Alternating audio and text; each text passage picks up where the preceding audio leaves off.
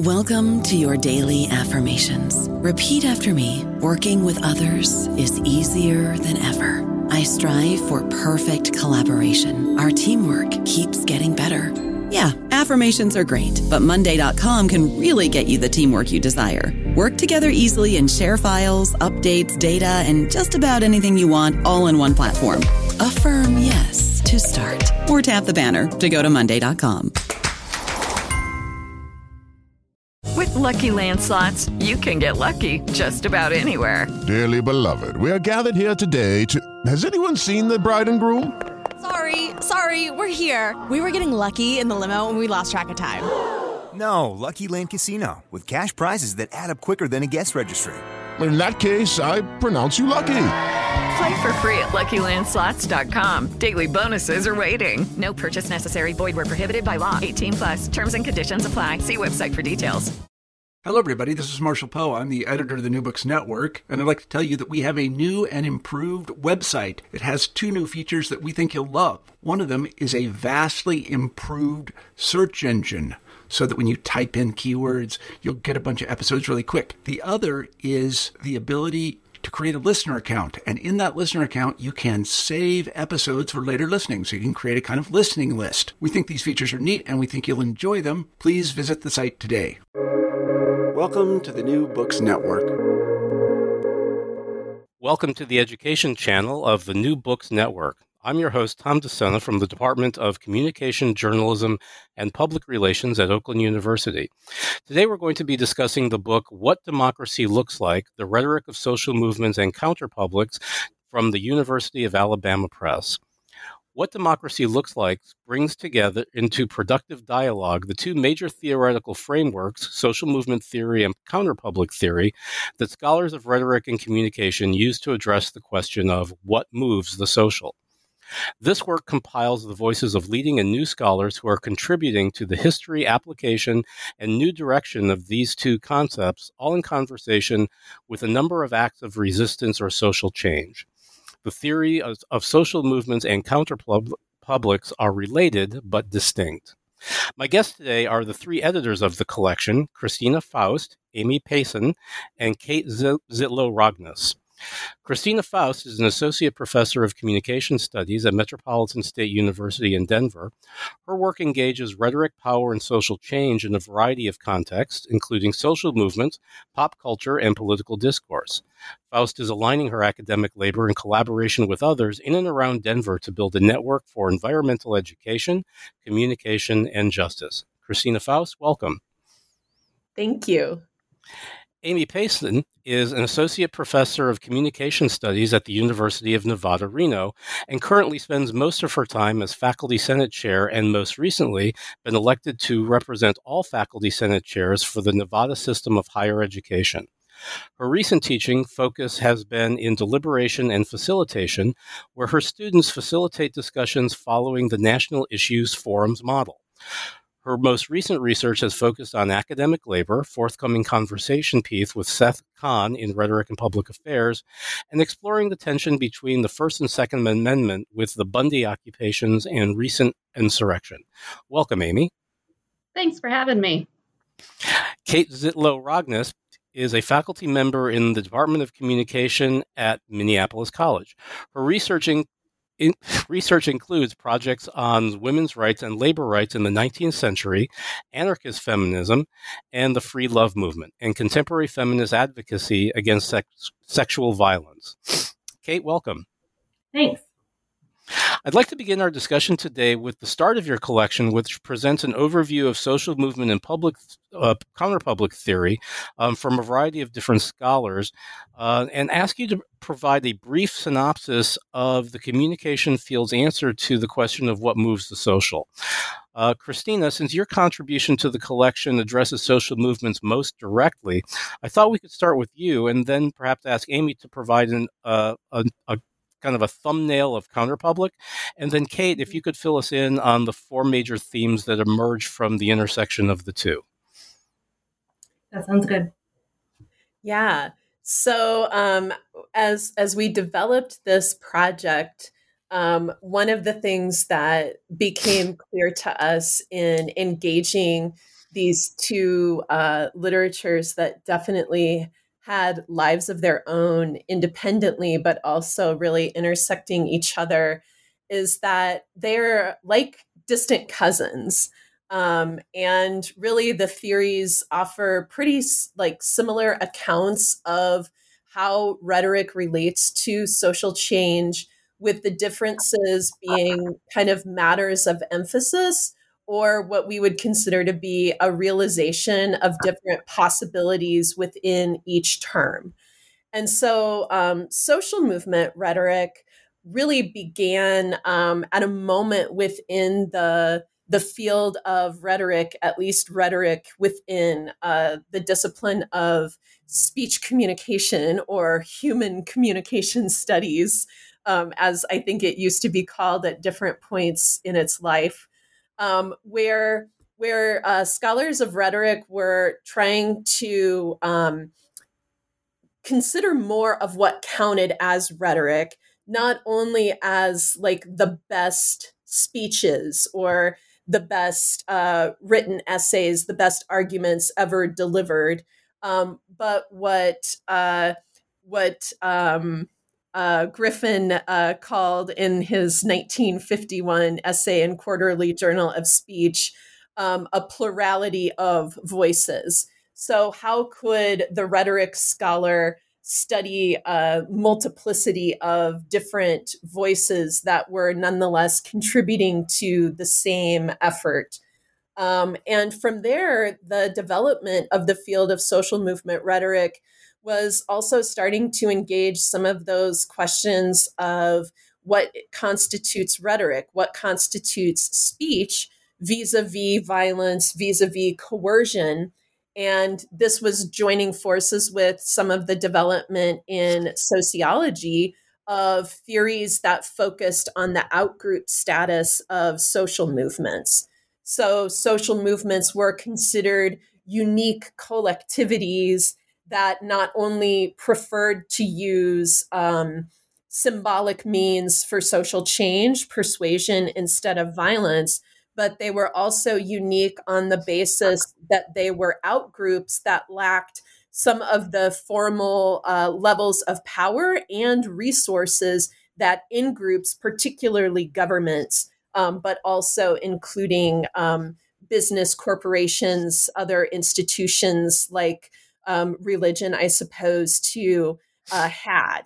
And so the study of social movement rhetoric in the field focused as well on the outgroup status. How did ordinary people gather up together to challenge in groups without recourse to the same types of power that in groups had?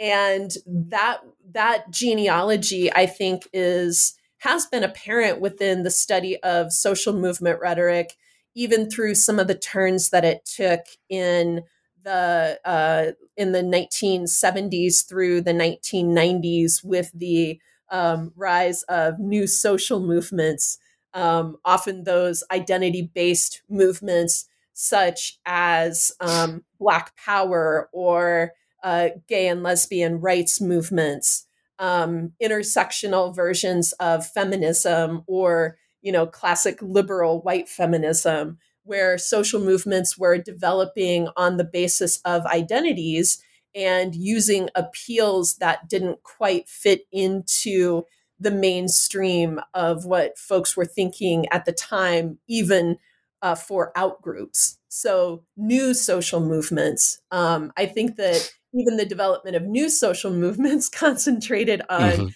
how the new movements were outside of even a social movement category. Sure. And so then we'll turn our attention. Amy, can you sort of fill in then how counterpublics came to be? Yeah, and I just wanted to jump on what Christina had at the very end there to think about a genealogical project, because I think that's also part of what we were attempting to do with this piece, is to recognize that each of these theoretical directions, if you're thinking of social movements, which developed more so in sociology side and continues to have a thriving area over there, versus publics and counterpublics, which we typically see developing much more so in political theory, for example, and then taken up more so in cultural and literary theory before coming over to rhetoric. That how these different theories develop is important in understanding them. And I think also by trying to show that they are distinct in some ways, even if there are overlaps, is helpful for us just because it gives us some nuance to what we're dealing with. And then I also think it's just terrible to kind of conflate them as being one and the same because I think, again, what we tried to point out is that there are some different stakes in what we're trying to attempt to do.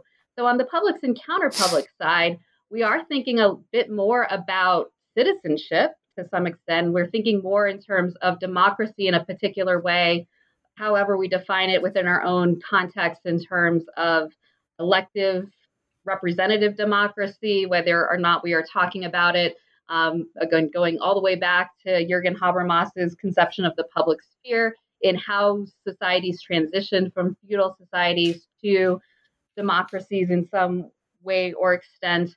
And so instead of using terms like activist that we might use in terms of social movement, when we're thinking in terms of counterpublics, we are thinking about how we constitute and understand ourselves as a public or as a citizen group or as a particular type of collective that doesn't necessarily mean that we are taking actions or organizing together, but that we have a similar identity and some stakes as far as that goes. And so counterpublics really then are the turn to say we do have this idea of the public and that making public opinion is what we're doing to try to influence our elected officials, for example, or to take some action through institutions to define what those institutions are or how they should work. And counterpublics are those to recognize that our democracy systems are flawed and that not everybody is included in that category of citizen in the same way. Not everybody is allowed to participate or see themselves as a citizen in the same way. And so that's very different stakes than when you are thinking of collectives that might be gathered around an issue or thinking of their identity in some other way connected to a cause, as we see with social movements. And so I think, with thinking about counterpublics and social movements, part of putting them in conversation for us is also to recognize that each of these theoretical traditions have what they can see, the possibilities, and also what these theories sort of close off those possibilities. And so the other piece of putting these into conversations and seeing which concepts overlap or are similar yet distinct is also to help them talk to each other. So for a social movement scholar who might be looking at something within our discipline, we have a concept of ego function from Charles Stewart, which sort of assumed that social movements needed to have some confidence in themselves to some degree to be able to have power to go and address the powerful. And that's a little bit limited if we assume that one has to construct identities and think of themselves in new ways only for a certain instrumental purpose of getting a demand met. Whereas when we look at counterpublic theory, that constituting of yourself in the poetic world making that happens in that theorization, that is an end in of itself. And so that is important to think about and expand our understandings of social change. So that's where I see that we can, have these theories speak to each other.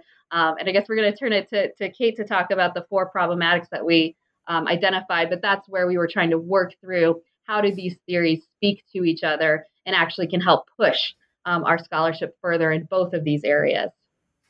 Yeah, absolutely. And I just want to point out that really is the strength of this collection is the degree to which that you're able to bring these two frameworks into conversation with each other, but still preserve their distinctiveness and the ideas that they hold as unique. Kate, can you talk to us a little bit about those 4 areas of overlap? Yes and no, maybe. So to be forthright, my background in training and I would say bias is probably more with counterpublic studies. So it really resonates with me a lot more than social movement studies does. So I might turn that back to Christina or Amy. I know they have a lot more background in social movement studies to be able to talk through that in more nuance.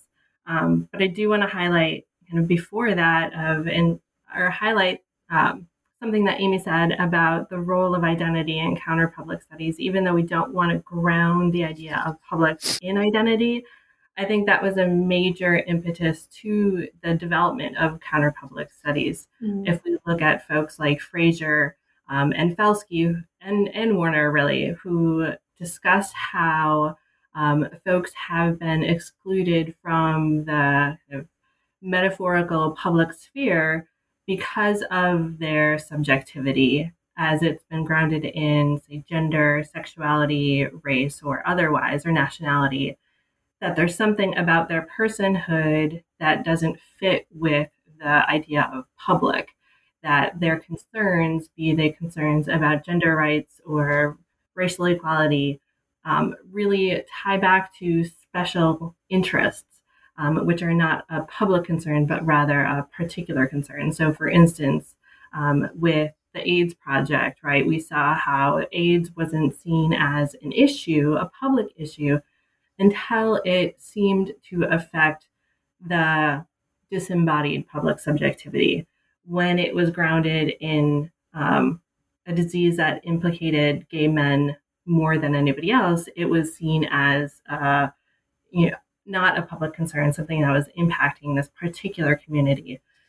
So I think the impetus to moving to counter-public studies out of the public sphere, out of Habermas's conception of the public sphere, really centered on the inclusion of folks and their concerns as it relates to public opinion and political decision-making, and to ensure that their interests were included in those actions. Of course, counter-public studies has taken, a lot of turns along the way, but that has been, I think, one of the main turns to counter-public studies out of public sphere. But that being said, I want to turn it back to maybe Christina or Amy to talk through kind of the relationship between the two. I know because they have a stronger understanding of social movement studies. Well, probably just to jump in with the 4 problematics and where we saw the overlap, I think what Kate was talking about is one of the areas that we saw overlap is this idea of collective identity. Since we've sort of talked through that. So on the social movement side, and just from sociology, social movement theory, thinking about collective identity, and in that we just recognize that people have to come together for a common cause and understand themselves as part of a common cause to then take action. But that looks different if you're talking about a social movement organization or people that are gathering because they know that they are going to go and protest in the streets or they're going to occupy a space, versus how we can understand ourselves as being part of a group because we're reading the same things, we're having the same discussions, we're interacting with some of the same ideas, but not necessarily to organize to go out in the streets as one area.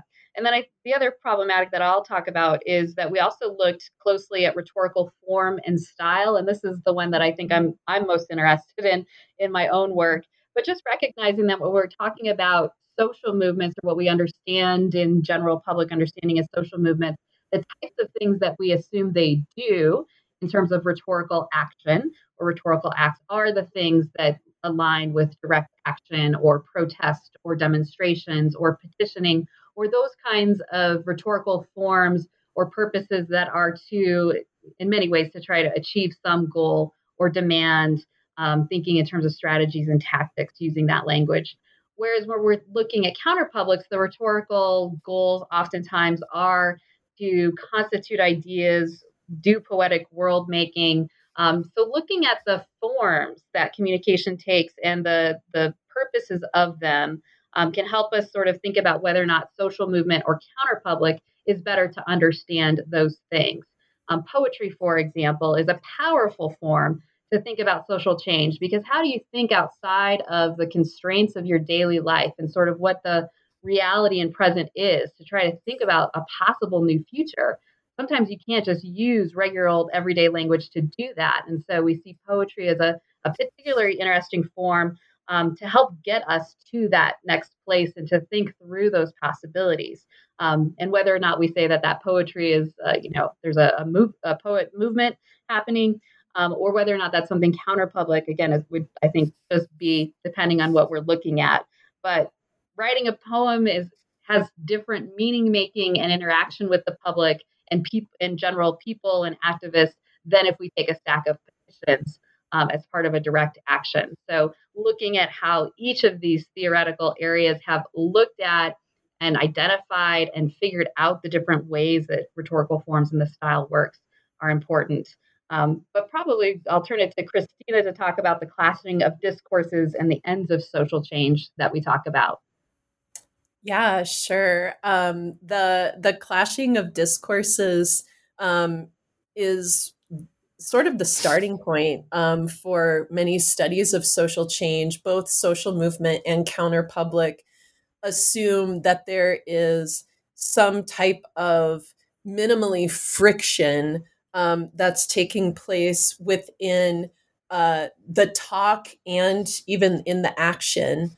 I think that we identified quite a range, and it's been interesting to revisit this particular problematic now with the hindsight of 4 years since our book was published. But just to see how, something we had written in the first chapter in the intro about how I believe it was, again, Lee Griffin in a Burkean moment in a 1969 chapter described the clashing of discourses as seeking the literal death of an adversary, or even the symbolic death of an adversary, and to witness what has happened with some social movement activity, particularly on the right, in the last 4 years. I feel like we're kind of approaching that territory, and actually in that territory. I taught my social movement class this spring at Metro, and it just reflecting on the pattern of, vans driving into protesters that we've seen in the last 12 to 18 months and even more, right? Like the people's free speech rights being so disrespected that they will be targeted by people driving vehicles, seeking out the literal death of an adversary as an outcome of social change. That is an extreme clash of discourse that one might study through social movements or counterpublics. And then the fourth problematic that we described in the introduction relates, and that's the ends of social change. So how do different scholars and advocates and activists imagine the question of what moves the social, and how does rhetoric relate to what moves the social? Is rhetoric a practical tool for someone who's intending for social change to occur? Is it the glue that brings together people to imagine new ways of being and acting in the world? Is it an immediate force that will jar witnesses and inspire ethical relationships with others? There's all different levels of what we imagine for the ends of social change. I don't know about you, but I'm very busy and I don't have a lot of time to cook. That's why I subscribe to Factor. Eating better is easy with Factor's delicious, ready-to-eat meals. Every fresh, never frozen meal is chef-crafted, dietitian approved, and ready to go in just 2 minutes. You'll have over 35 different options to choose from every week, including Calorie Smart, Protein Plus, and Keto. These are 2-minute meals. Factor meals are ready to eat and heat, so there's no prepping, cooking, or cleanup needed. They're flexible for your schedule. Get as much or as little as you need by choosing your meals every week. Factor is the perfect solution if you're looking for fast, premium options with no cooking required. Sign up and save. We've done the math, and this is important. Factor is less expensive than takeout, and every meal is dietitian approved to be nutritious and delicious. Head to factormeals.com/NBN50 and use code NBN50 to get 50% off. That's code NBN50 at factormeals.com/NBN50 to get 50% off. Shipping can make or break a sale, so optimize how you ship your orders with ShipStation. They make it easy to automate and manage orders no matter how big your business grows. And they might even be able to help reduce shipping and warehouse costs. So optimize and keep up your momentum for growth with ShipStation. Sign up for your free 60-day trial now at ShipStation.com and use the code POD. That's ShipStation.com with the code POD.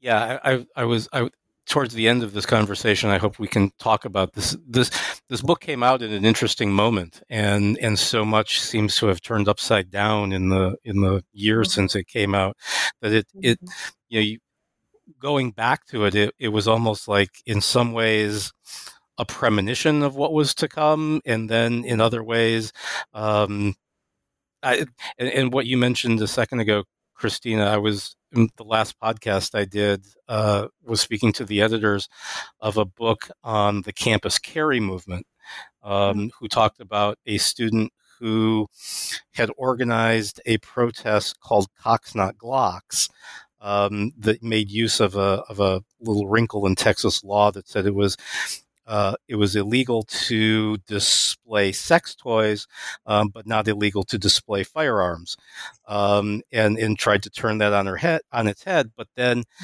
literally had to go into hiding for a period of time, and was couch surfing on people's homes all across Texas because she was receiving death threats for her advocacy. Wow. Yeah. So, I mean, a lot of this stuff is, it's very real right now, and it's very visceral. So I'm trying to think. So the next section of the book, you offer a variety of different case studies. Kate and Amy, you both have contributed to this section, and these bring the framework sort of into dialogue with each other, and then sort of examining a particular moment or a particular example of things. Amy, do you want to start by talking about your contribution to this section? Sure. So, obviously in the introduction, we set up that we see that a social movement analysis should be distinct from a counterpublic analysis, even if those areas are blurred. So my chapter was really like, can I prove that point through an analysis? And I was looking at the specific case example of Occupy Homes in Minnesota, and the particular activists that were working in the city of Minneapolis to occupy homes to prevent homeowners from getting evicted. And so I was able to look at, again, sort of if we could neatly separate what counts as a social movement or what counts as a counterpublic, to specifically say the direct action they were doing in terms of occupying a home, petitioning banks, and organizing folks, that is best understood through the language of social movements. And so doing an analysis in that particular perspective, so showing that, to clarify, a social movement analysis is going to ask questions that maybe more towards that effectivity. Were they effective in saving that home? Were they effective in helping a homeowner renegotiate with the banks? That's a marker that we can evaluate and understand what's going on. But also to show that it's not just material change, that's sort of the ends of social change that we talk about as a problematic, that we should be interested in if we are a social movement rhetorician. But we also need to think about the meaning making that happens as well. So because we're occupying a home, because this is an issue altogether in a community, it does bring up what is the meaning of a home? What is the meaning of community? And to recognize that the meaning of a home is very different for that homeowner versus the banks who were holding the mortgage, or what the banks saw the value of a community was very different than what the community itself, right? People actually living together thought. So by somewhat taking in some of this idea about oppositional discourse and meaning making that counterpublics help us see, it actually adds to what we can pull out and nuance from a social movement analysis.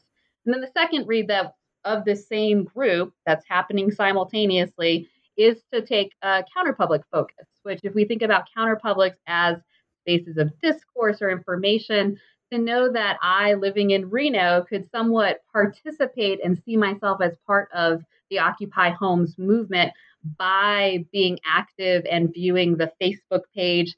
Again, this was early and before Twitter, Facebook page or website presence for the group, that I was able to understand what was going on, the stakes of the issue and understanding of the issue, and seeing that just as important as occupying a specific home, that what this group was able to do is to counter misconceptions of the foreclosure crisis, and that it wasn't a homeowner's fault, but that banks were very responsible in what was happening with people getting evicted, that by posting different stories and having that space of dialogue on Facebook, they were able to get a different story and change a dominant understanding about, which could lead to then material changes as well, with the Minnesota legislature passing a homeowners bill of rights.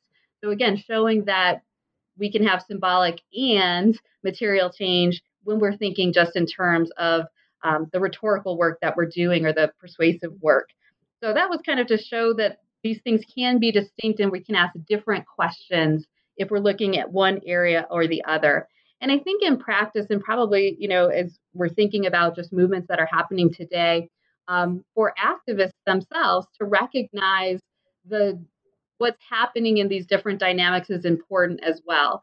So you can't just get people out in the streets and demonstrating and think that it's going to be effective because you have enough bodies, but it's just as important to think through what story or meaning making that those that are watching from the outside or what's going to be shown on TV, that's just as important as well to have some impact.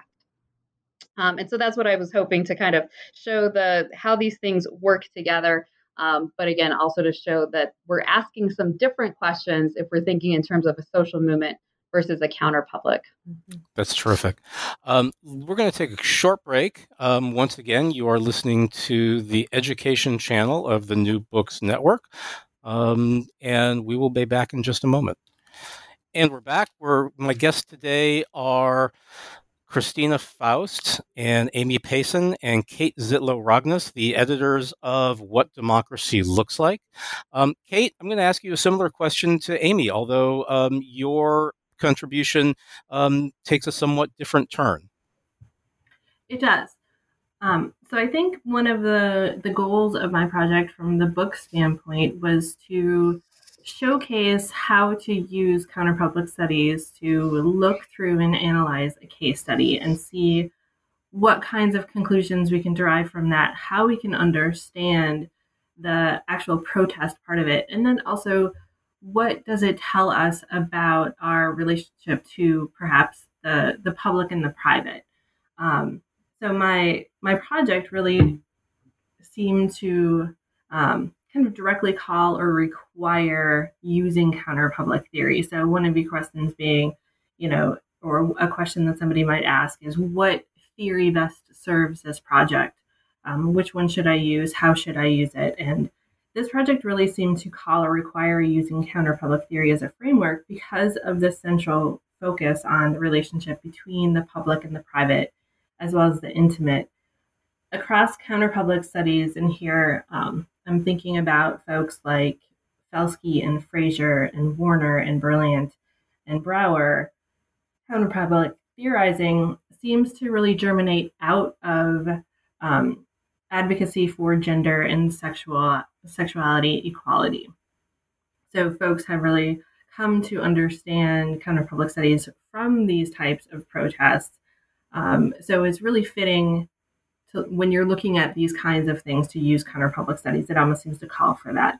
Outside of counterpublic studies, we had analyses of feminist advocacy, particularly white women's rights in the 19th century, with Carlin Corliss Campbell's seminal work on women's rights rhetoric. In that book, she spends some time going through the public and the private and the relationship of women to these spaces, white women to these spaces. In the later part of the 19th century, we had the free love movement, and then the women's rights advocacy in the mid to late 20th century, and all of them really center on this public-private divide, right? The mid-century movement in the United States highlighted that the personal is political. So kind of calling forth that language, which again kind of reflects the, public vernacular with, or connects the public vernacular with the theoretical terms. So right away, when I started looking at the slut walks, I saw this type of discourse reflected in what they were doing, particularly as they posed questions about body and choice, both on their bodies, through their signage and through vocally calling for it. Public's concern over sexual assault and rape, and really kind of redefining what sexuality might look like for women in a more positive sense. So again, it seemed kind of compulsory to use counterpublic theory to analyze slut walks. As I mentioned before, I have, a bit of a bias towards counterpublic theory. And my bias stems from, I think, my background in literary studies. That's where I began my academic career. Being introduced to counterpublic studies before social movement studies. I didn't really start studying social movement studies until we started working on this book. So it was fairly new to me then. And then my research has largely focused on gender advocacy and gender rights, which again foregrounds this public and private trope. And I think this is really important, or I wanted to bring this up because our choices about what theoretical framework we might use to better understand a protest or a discourse can be driven by the case study or research question. But I think it's also due to academic history and training and subjectivity. And these are, and it's worthwhile to really think through these choices. And I think the book as a whole offers us a lot of resources to think through why one theory might resonate more with us than the other, not to, ignore the other theory, right? We don't want to ignore one or the other theory, but really to kind of understand our placement within those things. So in terms of my project, or kind of back towards that, counterpublic theory really helped me to contextualize and characterize better the nuance of the slut walk, anti-rape, and pro-sex arguments.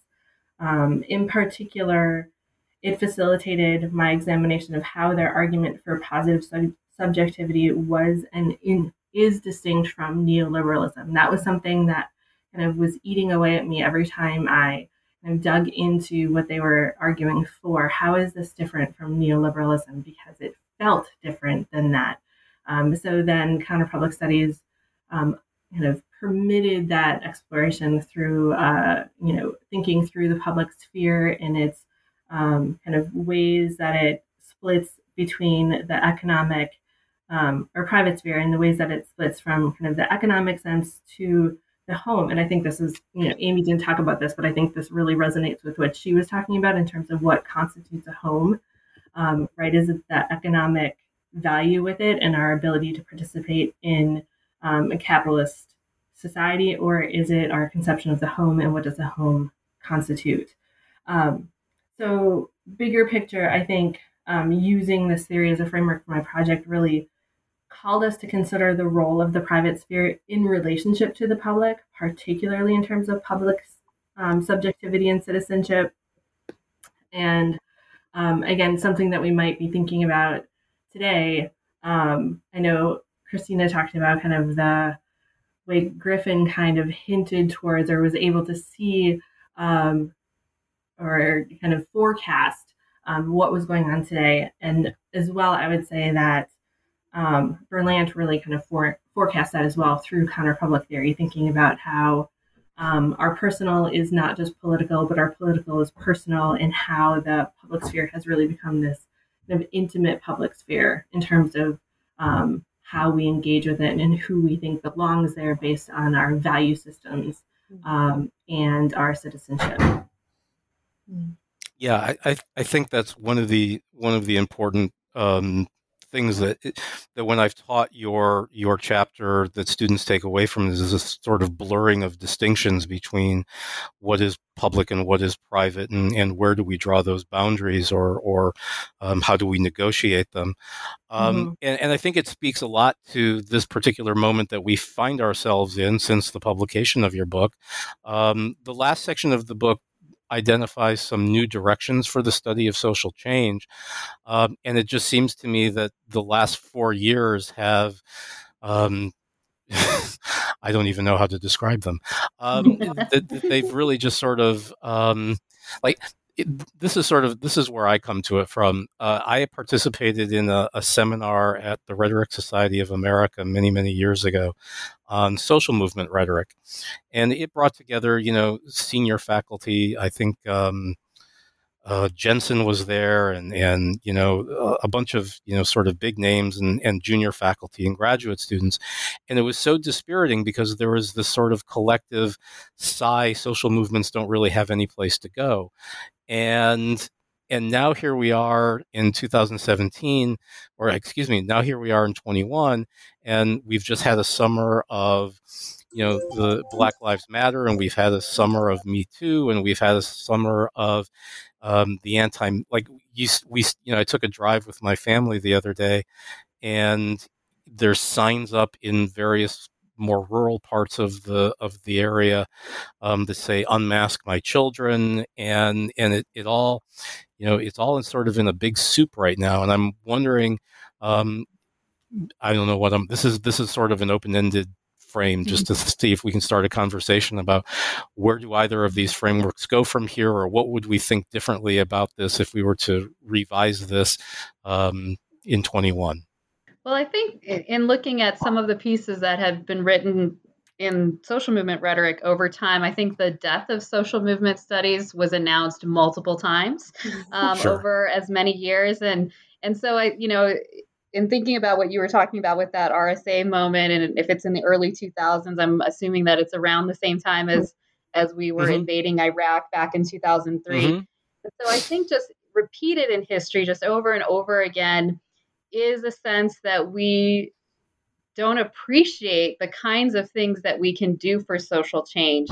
And so even in that 2003 moment, I know that a lot of students that I talked to when I was an undergrad, they didn't want to identify as an activist because they didn't see themselves as an activist, because what they were thinking social movements were, what activism was the mass protests that were anti-Vietnam or civil rights movement. And if there wasn't sort of a leader like MLK, then we didn't have a movement, with sort of the perfectionist quality that they have. And Tom Hayden actually wrote about this in relation to the anti-Iraq protests in that time, that we didn't have mass mobilization and we had more local mobilization, or that there were women leaders largely at that moment, that the mainstream media overlooked the work that was being done and people didn't think that it counted.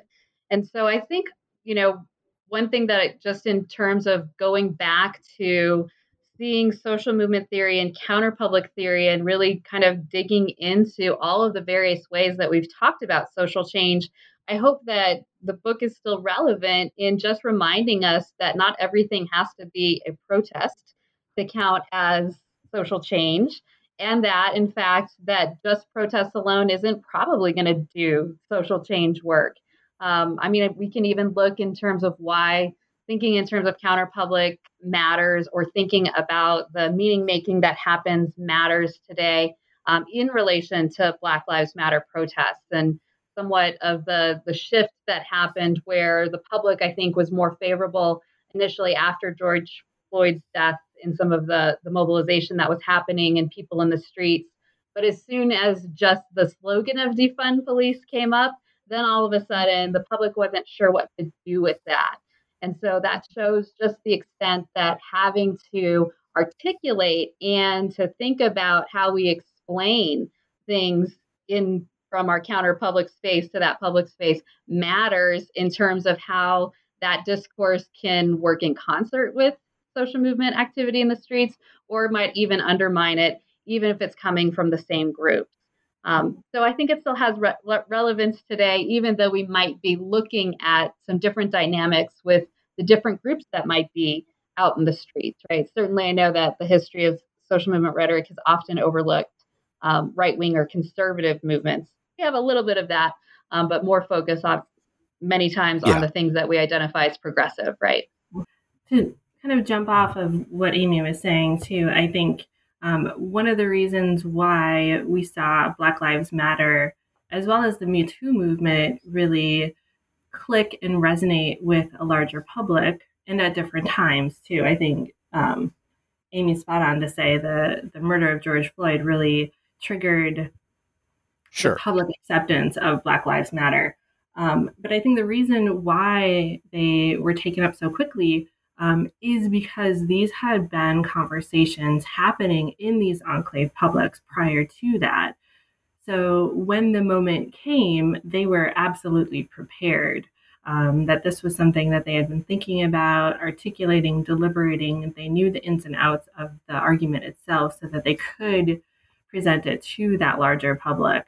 So I think there's something to be said about, the work that movements or counterpublics are doing when it's not in public, when they're doing the administrative or the idea making and the poetic world making.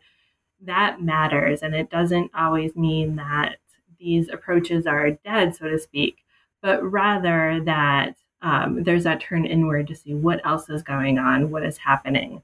I think it's also important to think about the kind of relationship, and of course, with my background in the slut walk movements, the relationship to Me Too there. And I think it's really poignant to think about, why did the Me Too movement become this really public movement that everybody signed in on, but slut walks remain kind of more localized, smaller outbursts.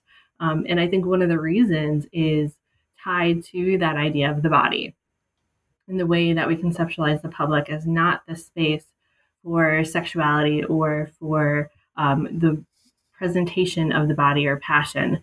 Something that I think we're also seeing reflected in some of the pushback against the Pride movement right now, about kind of taking the kink out of it.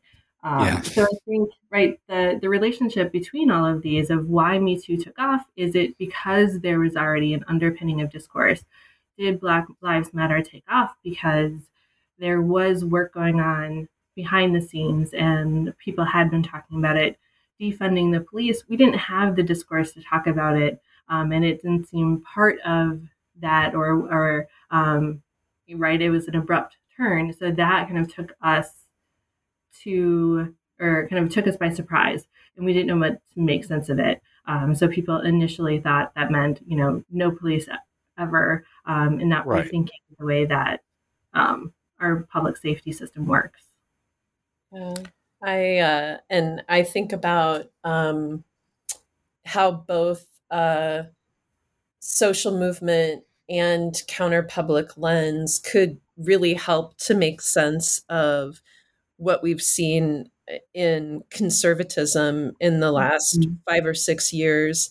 Some of the reflection that I've done, both teaching the social movement class and just being in a Biden presidency, I think has afforded a little bit more room for reflection for me on this point. But just kind of looking back at the very deep violation of norms and rules that I had come to expect in politics. And it was sort of like, wow, I'm a social movement scholar, and I still expect, Republican politicians to abide by rules. Like, really? Just how my inner Habermas, I suppose you could say. And it's, I was looking back at Dana Cloud's excellent piece where she analyzes the hate mail that she received, a piece that she wrote in 2009, where she describes how those that authored the hate mail, many of whom would self-identify as conservative, really amassed their own identity as citizens by negating her identities as a lesbian, as a woman, and as a critical Marxist scholar. And that piece, I think, you could also point to that one as a really powerful forecasting piece. Almost prescient. Like the Journal of Communication Inquiry special issue from 2011 on quote unquote post-race, and really taking on the Tea Party and their attacks against President Obama. So these things were happening through Counterpublic. A lot of the contributors to that JCI forum kind of work through Counterpublic. I think part of what makes Counterpublic such a powerful analytic is that it was ahead of the game on the idea of different forms and directions of power, not so much constrained by the genealogy of in-group, out-group, institutionalized, uninstitutionalized, but seeing power as collecting in a lot of different forms and directions. I think Counterpublic was a bit quicker to approach it that way. And that might be why it would have a bit more explanatory power for some of the stuff happening with conservatism. And it's a question I struggled with, way back in the day in grad school, where I remember proposing to some of my professors wanting to study conservatism as a social movement. And they were like, I don't know if that's a possibility because it's not fighting against oppression.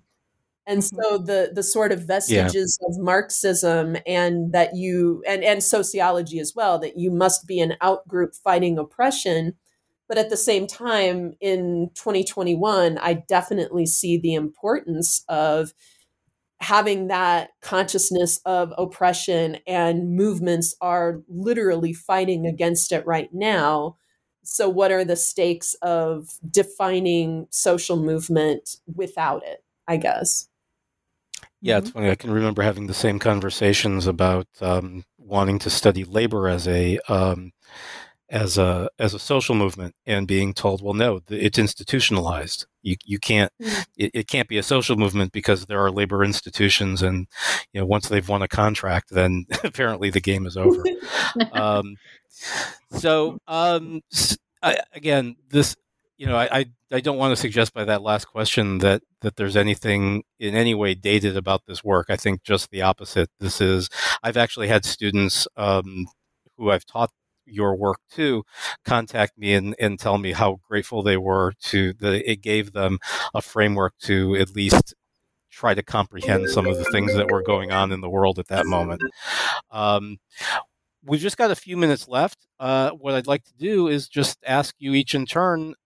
So what's next?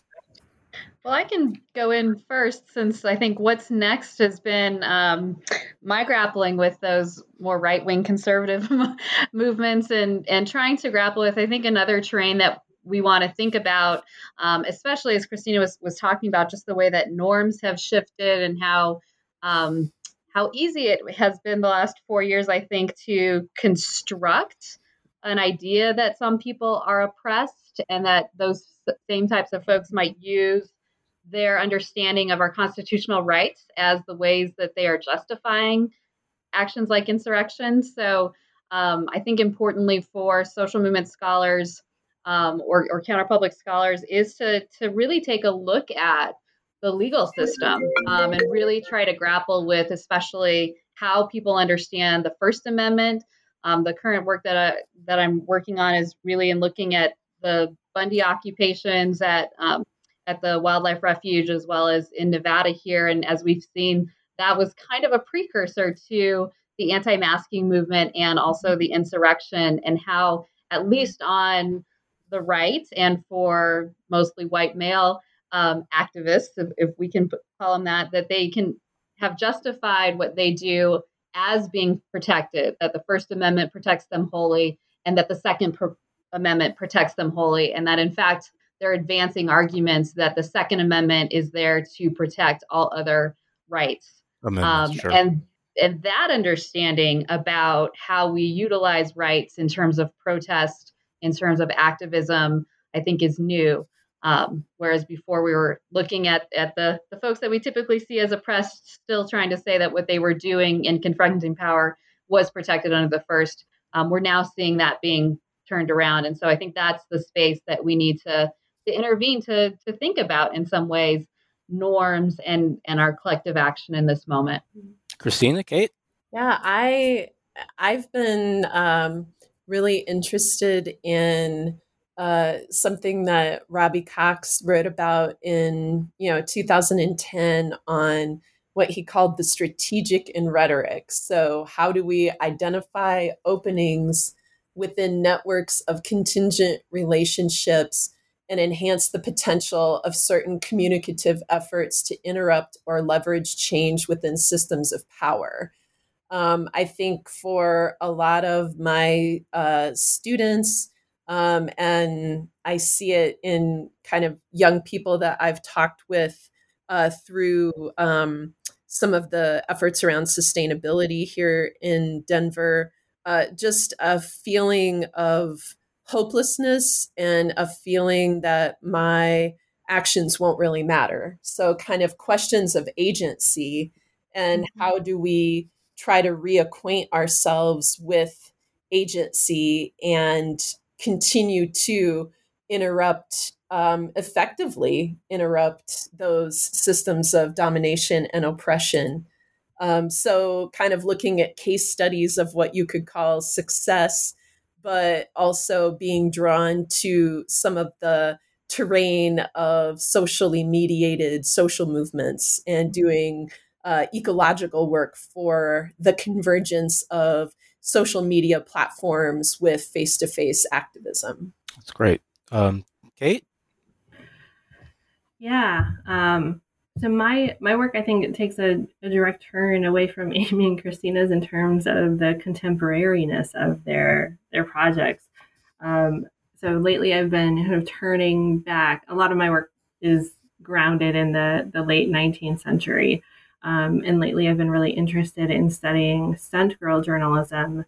The work that folks like Nellie Bly did is amazing, but really how she wasn't the only one doing this work at that time. And the way that stunt girl journalism offered women a place within the journalistic profession to do that type of work and to not be kind of sequestered to the fashion pages or the society pages, but they were able to do that investigative type of journalism because they put their bodies on the line.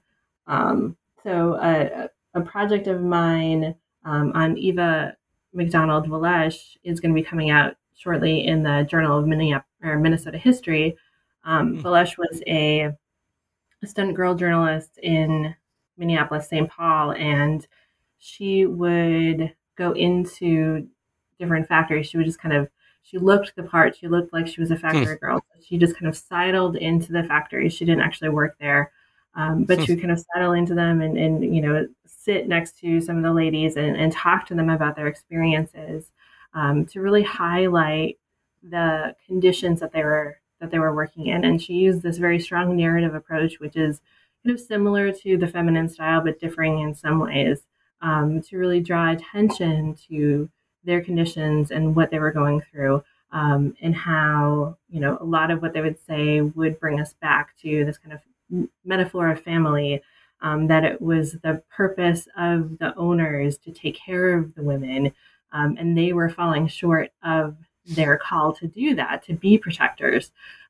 So that served as a really strong catalyst for the labor movement in Minneapolis, that it, shortly after she began writing, women started striking. So she kind of set the stage for them to do that. So that's something that I've been kind of dabbling into lately, as well as not in terms of kind of research publication direction, but kind of research practice is a focus on kind of inclusive and anti-racist pedagogies to really change what I do in the classroom, to ensure that these are spaces where everybody can learn, so we can close some of these education gaps, and to really rethink how it is that we do things like teaching. What is the purpose of a deadline? What does that serve? Given I love deadlines, but what purpose does that serve to our students, and how hard or soft should we hold them to things like deadlines, or how do we kind of make explicit these hidden curriculums within higher ed that serve to exclude different folks because they don't understand what they're supposed to do, or they're not able to tap into those ideas. So for instance, I was just listening to my spouse, who's an academic advisor, talking to one of his students today, who's going to be applying to grad school. And he remarked that she hadn't even started looking at programs And right away it clicked of like, well, she doesn't know to start looking for appropriate right? Like Sure. she doesn't know the process. So things like that are kind of forefront in my research of how do I do my work better when I'm in the classroom to kind of do that, on the ground in a sense. It's not, social movement or activism, but I think there is an element of activism going on there to kind of ensure that everybody can learn. Yeah, absolutely. Well, Christina Faust, Amy Payson, Kate Zitlow-Rognes, thank you so much for your time today. And also thank you for this really wonderful contribution to really some of the most pressing issues of our time. Once again, that is What Democracy Looks Like, the Rhetoric of Social Movements and Counterpublics from the University of Alabama Press. This has been Tom DeSena on the Education Channel of the New Books Network, and thanks for listening.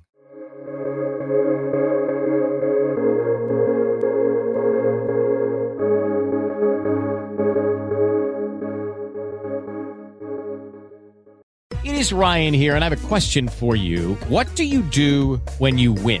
Like, are you a fist pumper, a woohooer, a hand clapper, a high fiver? I kind of like the high five, but if you want to hone in on those winning moves, check out Chumba Casino. At ChumbaCasino.com, choose from hundreds of social casino-style games for your chance to redeem serious cash prizes. There are new game releases weekly, plus free daily bonuses. So don't wait. Start having the most fun ever at ChumbaCasino.com. No purchase necessary. VGW Group. Void where prohibited by law. See terms and conditions. 18+.